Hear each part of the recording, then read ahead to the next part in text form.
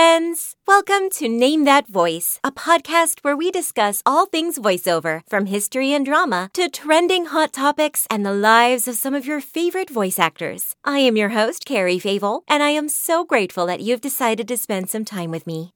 Today, we are here yet again with another amazing episode where we explore how anime has revolutionized the industry, giving rise to a multitude of anime businesses. And before moving on, kindly like, comment, and subscribe for more content.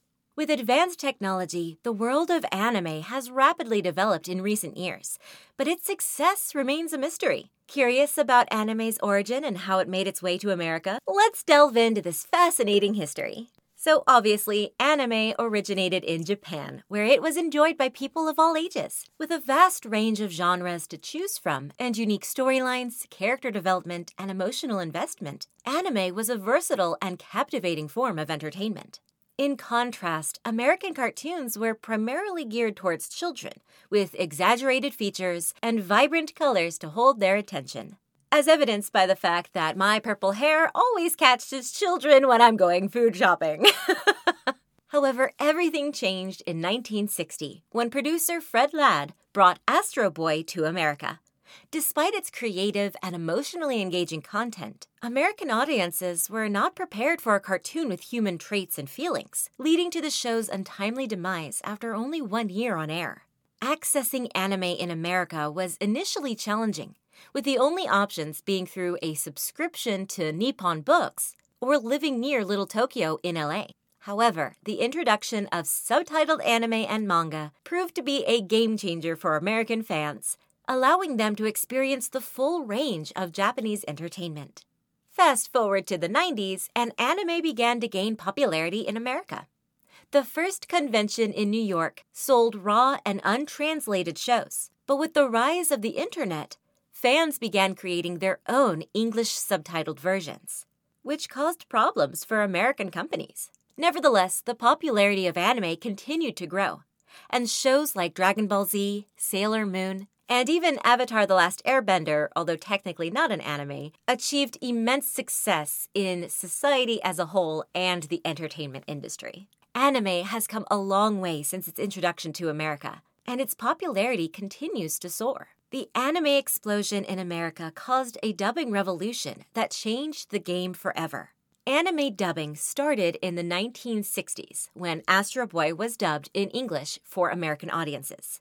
To synchronize the English audio with the original Japanese animation, automatic dialogue replacement, or ADR, was used. ADR involves recording actors' voices in a studio and matching them with the on-screen lip movements. This technique helped bridge the language barrier and made anime more accessible to international audiences. So you just found out what ADR is, but do you have any idea how it works? Let me fill you in. When it comes to ADR voiceover, precision is key. Talents wear a single snug headphone to avoid sound bleed and wait for the cue to start their performance. They preview the scene beforehand to nail the timing and deliver their lines after the fourth beep. Sometimes, talents are asked to do multiple versions of the same dialogue. They may also do deliberate pauses for easier editing. And for those pursuing perfection, they continue doing takes until the recording is over, knowing that every little detail counts. This multiple take technique might mean more post-production work, but the payoff is worth it. Optimal results that sound flawless. And if you've ever seen anybody making fun of Speed Racer for how their ADR does not line up, you will know why this is so important. Along with Astro Boy, Japan was pumping out some pretty cool cartoons. And luckily for us, the US decided to import some of them. We're talking Gigantor, the first giant robot superhero, and Eighth Man, the first cyborg superhero. Plus, there was Kimba the White Lion, the first colorful anthropomorphic anime, Marine Boy, the first non-manga anime in color, and Prince Planet, the intergalactic dude who came to Earth to check out if we were cool enough to join the Galactic Union. These shows were total game changers and helped to pave the way for anime's popularity in the US. The effect anime had on the world is huge. But most importantly, it has given a platform to the talent of voice actors, also referred to as seiyuu in Japan.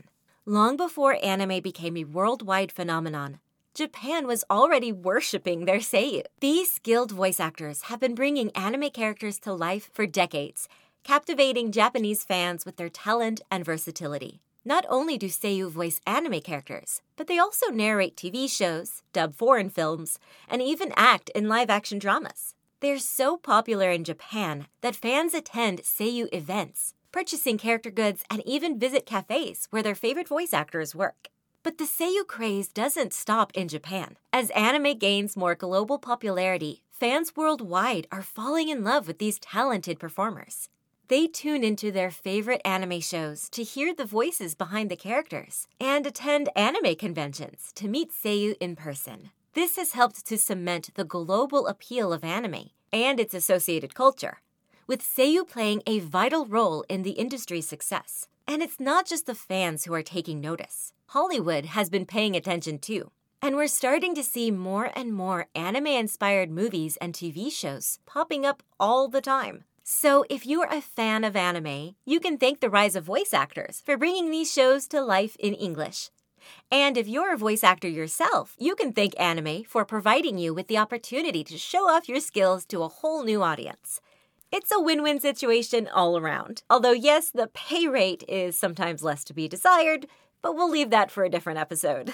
Anime has taken over the world. It has not only brought people from different backgrounds together, but also increased representation and visibility of marginalized groups in media. With its themes of love, loss, and friendship, anime resonates with people of all backgrounds, and its popularity has led to increased availability of foreign language learning resources. Thanks to Toonami and streaming services like Crunchyroll and Netflix, anime has become even more accessible, with newer series like Attack on Titan, Sword Art Online, and My Hero Academia taking over the mainstream.